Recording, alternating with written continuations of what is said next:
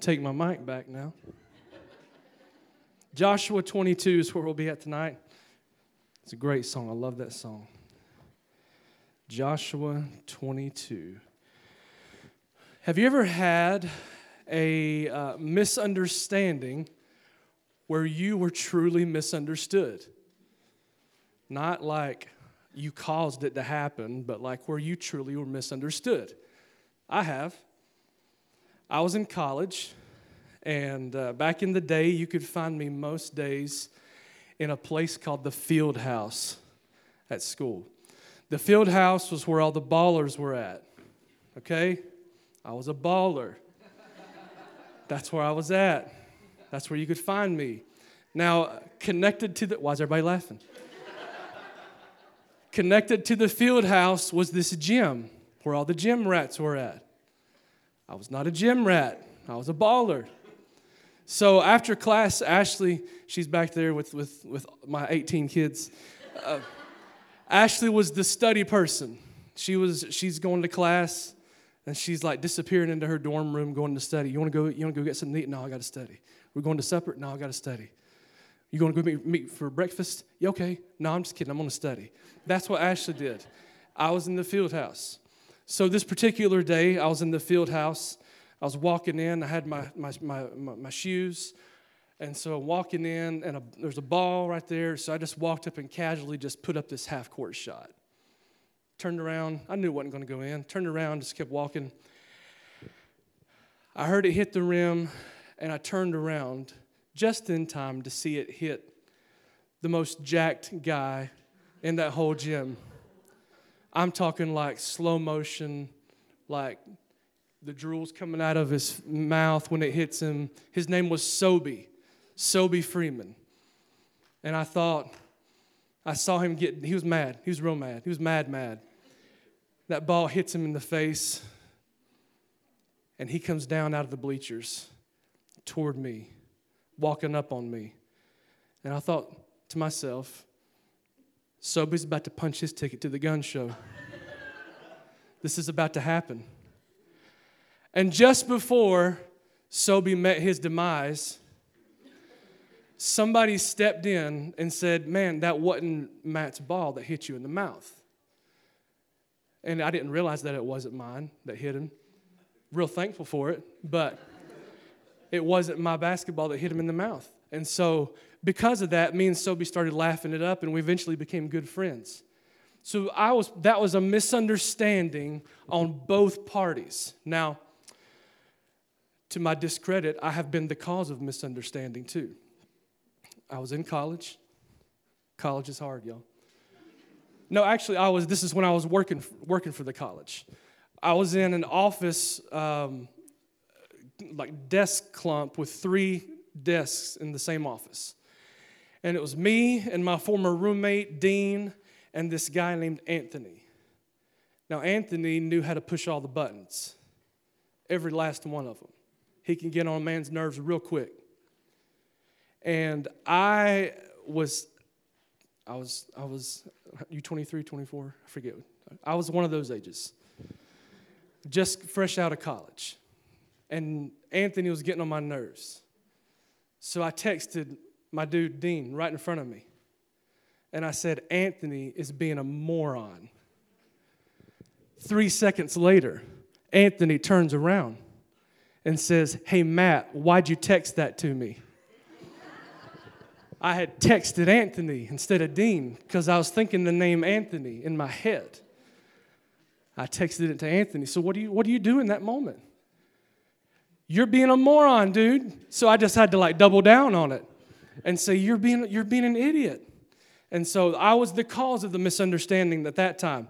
This is part of what we're going to talk about tonight in Joshua 22. Where's my 90s kids at?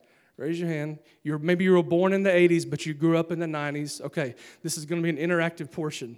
Okay, give me some of your 90s shows that you watched. I'll go first. I'll say Home Improvement. So we're on that line. Somebody shout out some shows. Saved by the Bell. Somebody else. Boy Meets World. Gosh, I hated that show.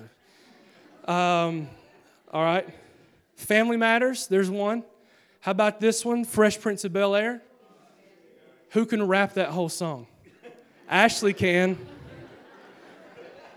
She knows every lyric. She don't know lyrics to any songs, but she knows, now this is the story all about her. She knows the whole thing. All right, what's the common theme in those shows? The common theme in those family sitcoms was that there was this personal conflict in every episode. Something went down every episode. But at the end of the episode, everybody made up, everybody was hugging, everybody was drinking tea, the camera's panning out, everybody's at the piano playing music, singing whatever, and then that's the end of the episode. But then you had this other show, Roseanne. If I remember that show. Everybody in the 90s family sitcoms, everybody made up. Roseanne, you could hate everybody for a whole season. There was just always like this conflict, and they never got over it. They just like get on each other's nerves, and it was real and raw. And these people they just hated each other sometimes. There's two different outcomes in play here in these types of shows. And especially with interpersonal conflict, there are two outcomes that can happen. And in our study tonight, we're going to see in Joshua 22 how a civil war almost got started and how it got resolved. Let's start in Joshua 22. Let's start in verse 1. It's a long chapter. We're not going to read everything. Let's just read down through verse 6. Then Joshua called the Reubenites and the Gadites and the half-tribe of Manasseh and said unto them, Ye have kept all that Moses the servant of the Lord commanded you, and have obeyed my voice in all that I commanded you. Ye have not left your brethren these many days unto this day, but have kept the charge of the commandment of the Lord your God.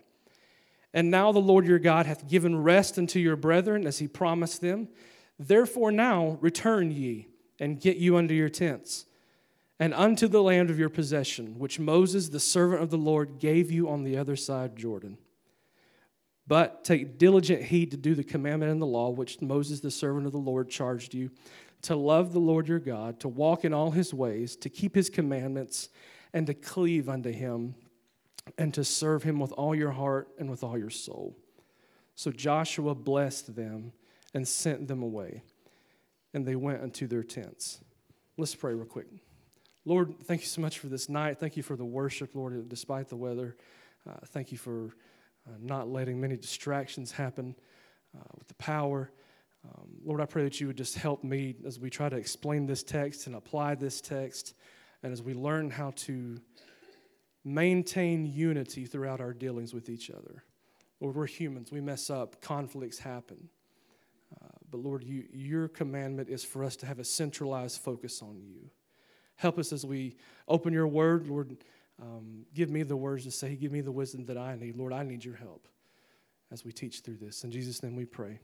Amen. So verse 1 here, there's 2.5 tribes. Remember, there are 12 tribes of Israel. You have, I don't know why there's half a tribe right here, but there is. You have 2.5 tribes, the tribes of Reuben, Gad, and half of Manasseh. And in verses 2 and 3, he tells them, you have kept the charge of the Lord your God. What he's telling these guys, these 2.5 tribes, they had already inherited the land. They had already been divided up in the land. We've already talked through this and taught through this over the last few months. This land has already been divided. These 2.5 tribes came back to help the other tribes secure the land that they were going to be given. So this whole conquest of the land of Canaan was 7+ years. Think of this as a second deployment for these tribes. And so Joshua, they're finishing up, and Joshua is telling, you know how like the end of a movie, it's like all the the nice music, and everybody is happy. This is what Joshua's doing. Joshua's giving them one final charge of an encouragement. He's telling the people of God have acted like the people of God. They have acted in obedience. They've gone out to help their other brethren, even though their lands are already inherited. They obviously, in the book of Joshua, we know that they didn't follow flawlessly, but they followed obediently. And it's important to note here that their obedience did not produce a relationship with God. Their obedience proved a relationship with God. And it's the same in our lives. We do not have a works-based salvation. Amen? We don't have that. We couldn't earn it if we wanted to. We do not produce a relationship with God with our works, but it shows our relationship with God.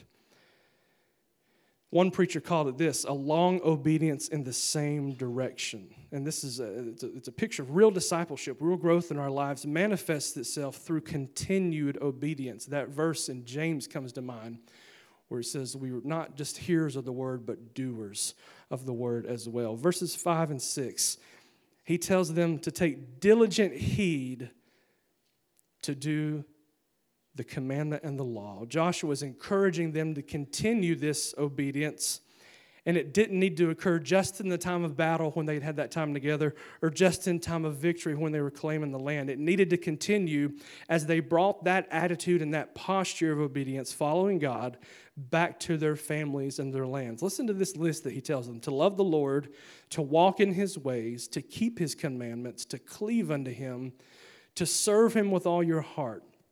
This is kind of this, not necessarily the swan song, but this is kind of the final encouragement before he sends them back out to their lands. So this was the theme that's going to be ringing in their ears all the way back to where they were going, on the other side of the Jordan River, into their new lands. And parents, some of you have sent kids off to college. Some of you have sent kids back to school now, and you had that night before school starts conversation, like especially little kids. I remember when Bella went into kindergarten, I sat her down with Bennett, and Bennett was like 3, and I said, Bella, I want you to be good tomorrow at school, your first day at school. Immediate laughter in my face.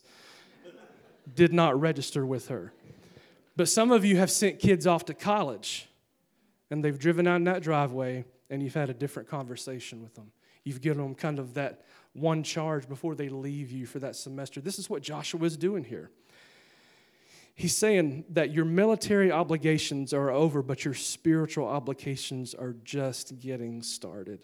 He's saying the Lord wants your continued obedience, but more importantly, he wanted their willful obedience.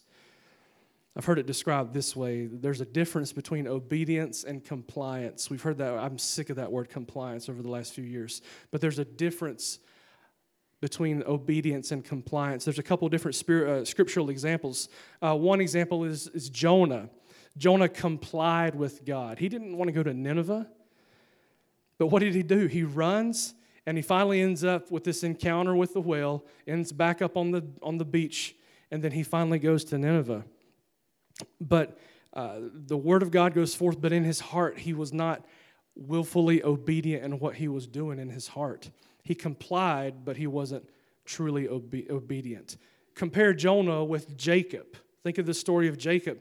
Jacob works for Laban like a dog for 7 years in exchange for his daughter Rachel to be his wife. But the Bible says, it talks about Jacob's attitude here. It says those 7 years seemed like a day to him because of the love he had for her. We all know what happened in that story.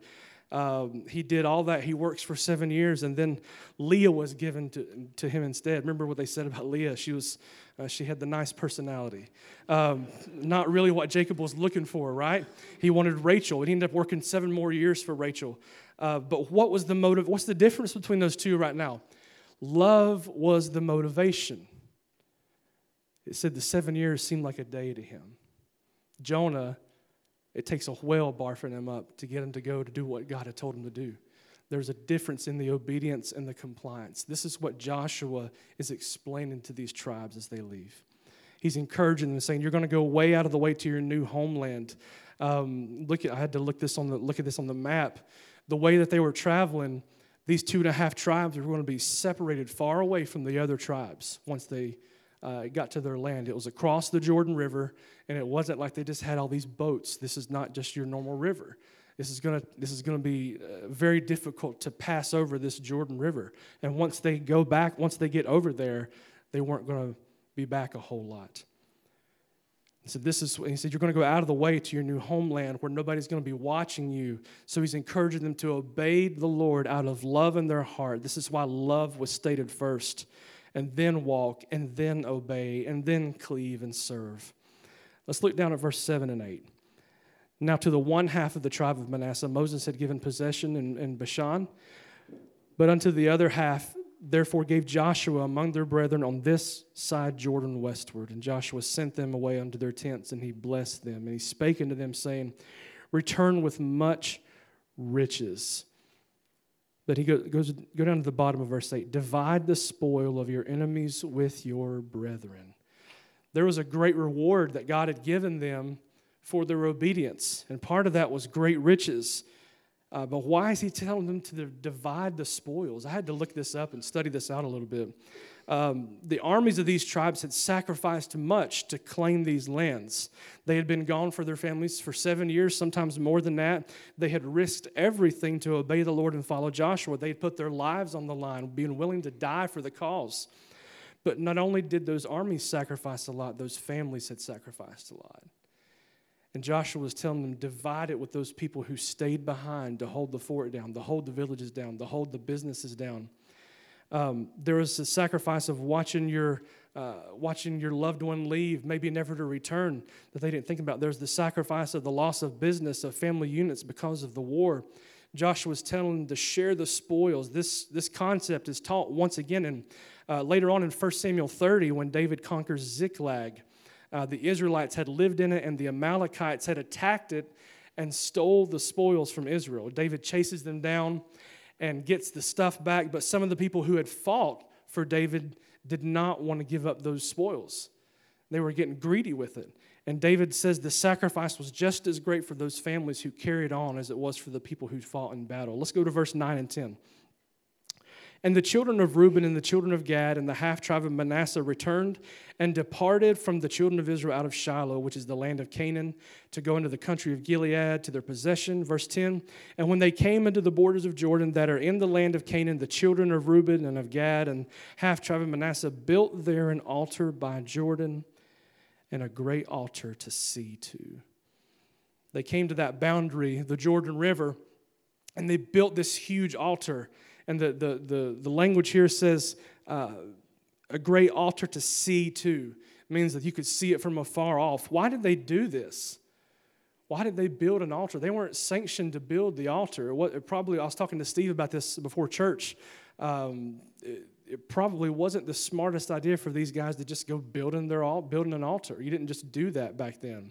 But maybe they were thinking as they were about to split up, they were thinking that the other 10 tribes were going to forget about them as they crossed this boundary, similar to they wanted to build it as, you'll see it later, as a witness, something to remember. And you remember back in Joshua earlier in those chapters, the stones of remembrance, that's what that was for. They were doing something similar, but it wasn't going to be perceived that way by everyone else. Verse 11, the children of Israel heard say. What does that mean? It means they heard gossip. They heard someone telling about it. They heard say, behold, the children of Reuben and the children of Gad and of the half-tribe of Manasseh have built an altar over against the land of Canaan in the borders of Jordan at the passage of the children of Israel. And when the children of Israel heard of it, the whole congregation of the children of Israel gathered themselves together at Shiloh to go up to war against them. The children of Israel were mad. They were ticked about this. They prepared for war.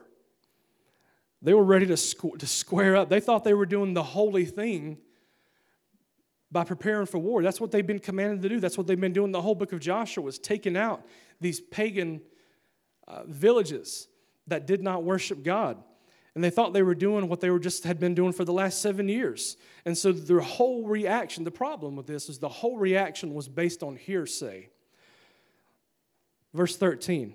Let's see what they do. And the children of Israel sent unto the children of Reuben and to the children of Gad and to the half-tribe of Manasseh into the land of Gilead, Phinehas the priest, the son of Eleazar the priest, and with him 10 princes, of each a chief house of prince throughout all the tribes of Israel, and each one was a head of the house with their fathers among the thousands of Israel.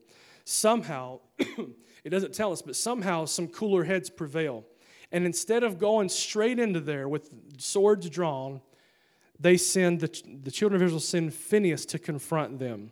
And then Phinehas brings some leadership there with him.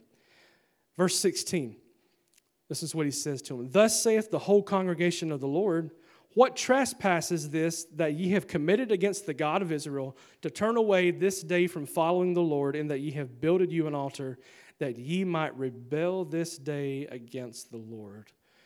Phinehas is there to gather facts before anything crazy happens. But the problem is he's operating on assumption right now. And he speaks up and says, thus says the whole congregation of Israel. Again, this is based on hearsay, verse 11. And he's being accusative of sin right now. He's assuming the worst. I was listening to a sermon on this chapter, and the pastor said this: assumption is the lowest form of communication. What wisdom in that. Assumption is the lowest form of communication. Phinehas is righteous in his effort to maintain holiness, but he's acting on the wrong assumption rather than fact. That word trespass, it's translated in Hebrew, ma'al, which is translated treachery, but later the Greeks translated it to mean a false note in music or discord in harmony. That's going to mean something a little bit later on to us. But Phinehas here is doing his due diligence in investigating, and he's following the instructions that were found in Deuteronomy. Deuteronomy chapter 13, 12 through 14 tells us this: if thou shalt hear say in one of thy cities, which the Lord thy God hath given thee to dwell there, saying, certain men, the children of Belial, are gone out among you and have withdrawn the inhabitants of their city. Let us go and serve other gods, which ye have not known. Then shalt thou inquire and make search and ask diligently. And behold, if it be truth, and the thing certain that such abomination is wrought among you, then thou shalt surely smite the inhabitants of that city with the edge of the sword, destroying it utterly, and all that is therein, and the cattle thereof, and the edge of the sword. God took idolatry very seriously. But he also had a plan put in place so that they could find out the truth. Verse 17, Phinehas is continuing. Is the iniquity of Peor too little for us, from which they were not cleansed unto this day, although there was a plague in the congregation of the Lord? This goes back to Numbers 25. The Israelites were being immoral with the Moabites, and it caused a plague to come on the children of Israel. 24,000 people died because of this. And Phinehas, the priest, comes up and discovers this, and he stabs 2 people through with a javelin. Phinehas, let's go down to verse 19. Phinehas is encouraging them here. Notwithstanding, he's giving them a chance. If the land of your possession be unclean, then pass ye over into the land of the possession of the Lord, wherein the Lord's tabernacle dwelleth, and take possession among us. Phinehas is encouraging them to come back to the east side, where the Lord's tabernacle was. This would have been a great cost to them because they would have lost land, they would have lost space and loss of inheritance, but it was worth it to him as long as he could prevent them from violating God's law. He was willing to sacrifice. Verse 20, did not Achan the son of Zerah commit a trespass in the accursed thing?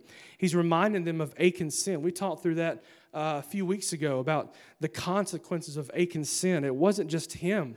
It had ripple effects. They were taking sin very seriously. Again, they're doing the right thing the wrong way. Many had to die because of this person's sin. He reminds them that, once again, that God took idolatry very, very seriously. Then verse 21, the other tribes respond here. Then the children of Israel, of Reuben, and the children of Gad, and the half-tribe of Manasseh answered and said unto the heads of the thousands of Israel, the Lord God of gods and the Lord God of gods, he knoweth, and Israel shall he know.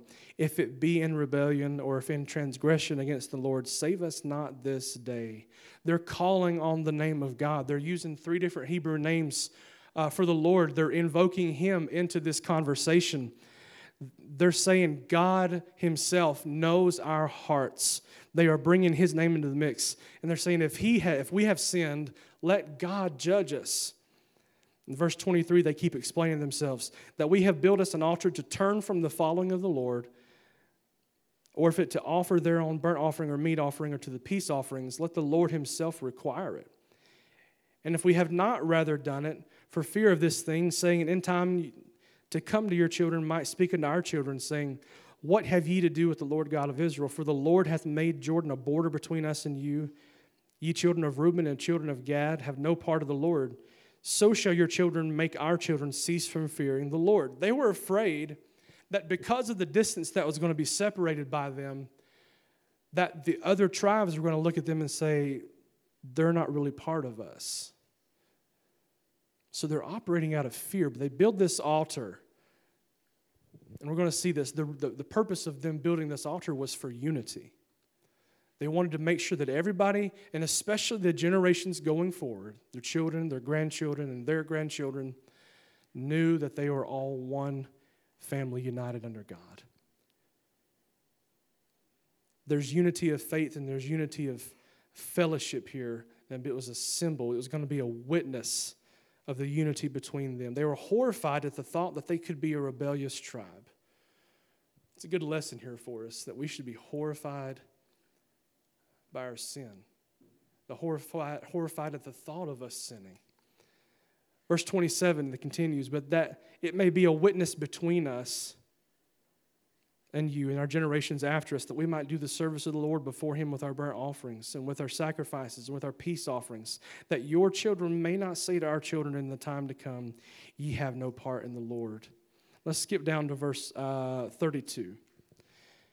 And Phinehas, the son of Eleazar the priest, and the princes returned from the children of Reuben and of Gad, and out of the land of the Canaan, and to the children of Israel, and brought them word again. And the thing pleased the children of Israel, and the children of Israel blessed God, and did not intend to go up against them in battle to destroy the land wherein the children of Reuben and Gad dwelt. And the children of Reuben and the children of Gad called the altar Ed, for it shall be a witness between us that the Lord is God. Instead of preparing for war, they find out they're actually in agreement. They say, and instead of preparing for war, they start praising the Lord together. They called the altar witness. This was to show the unity of them all under the same God, Jehovah. But remember, all of this conflict was because somebody gossiped. Let this be a reminder for us. We need to be careful about what we say, how we say it, and why we say it. But the points that I want to talk about really quickly as we get ready to close, but how do we deal with our brothers and sisters and maintain unity? How do we deal with people? We're humans. We're going to have conflict, aren't we? Some of y'all are going home to conflict tonight. I could see it in your face. Some of you have conflict tomorrow at work that you know you're going to have. Some of you have conflict in this room. How do you have conflict remaining different but in unity? Number one, exhort them to continue following the Lord. Joshua, early in this chapter, is setting the example for this. Joshua's leadership, he was a general, a warrior, but he was a strong leader who pointed others to follow God. The tribes may have acted unwise in building this altar, but their heart's intention was exposed when they were confronted on it.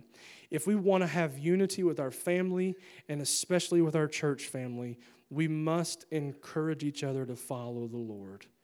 How do we encourage that? Look at Joshua's example. We encourage it by example.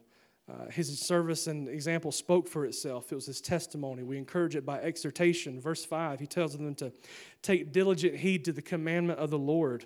We encourage it by emulation. Love was the motivation, not heresy. It couldn't be love without hearing, and it couldn't be obeying before loving, because that would have been heresy and legalism. But they saw it in Joshua. They must see it in us. Joshua's encouragement to them was before this whole instance happened, but it was already being displayed to these tribes. Number one, encourage them to continue following God. Number two, how do we maintain unity? We search for the truth from a spirit of love and humility. Instead of going straight into battle, they contact Phinehas. And Phinehas brings some experienced, trusted men to investigate the matter further. This goes back to that Deuteronomy 12 principle. Phinehas reminds them of the past consequences here of idolatry. And idolatry is putting anything before God's commandments. He gives them two examples there. His job was to warn them of this and to find out what was going on. But Phinehas goes even so far as, again, in verse 19, to offer up his land if it means they'll come back and be pure before the Lord. But there was a healthy conflict here. But Phinehas was determined to find out the truth. He was willing to take the time to investigate. and to ask questions. There was a healthy conflict, but there was an unhealthy act. The healthy conflict was he's striving for holiness and striving to get Israel to follow God. But the unhealthy act, again, is operating on the wrong assumptions. Verse 11, hearsay, the gossip. What's the application here? The interpersonal conflict is going to happen. We're human. We make mistakes. We get on each other's nerves, especially the more that we're around each other. But God has created us differently, and that's to be honored and celebrated. But in dealing with one another, especially with a brother and sister in Christ, especially if there's fault or offense, we cannot simply assume the worst. We should seek to listen first. What does this look like practically? Have you ever jumped to a conclusion and overreacted? Yeah, me neither. It got real quiet when I asked that. It happens mostly, honestly, with the people that we love the most, right? Our spouses, our kids, our loved ones. The Israelites here were establishing their territories for the next generations, and in an effort to do right, there was simply a human mistake. The application here is we need to listen to hear, not to respond. Think about it. You fight with your spouse, and so often we hear just enough of what we want to hear in order to begin to respond instead of listening to the rest of what they have to say. Phinehas came in with the right intentions and the wrong assumptions, but he was willing to hear the other side of the story. Again, that quote, assumption is the lowest form of communication. It goes back to that principle. Go to the person. If you have a problem, go to the person, talk to them about it. If it's anything, if it's something, if it's nothing, if it's a misunderstanding, you can just go on together. But if it is something, you can talk to them about it and correct it if it's something to be corrected. And then you can be right with each other and be right with the Lord. It doesn't and it shouldn't be done in the wrong spirit. We must be gentle in our approach. You can figure it. You don't have to wash feet. And nobody washing my feet. That's gross. But you can figuratively wash feet, can't you? You can take a servant's posture and listen and correct. But too often, when we figuratively wash feet with scalding hot water, don't we?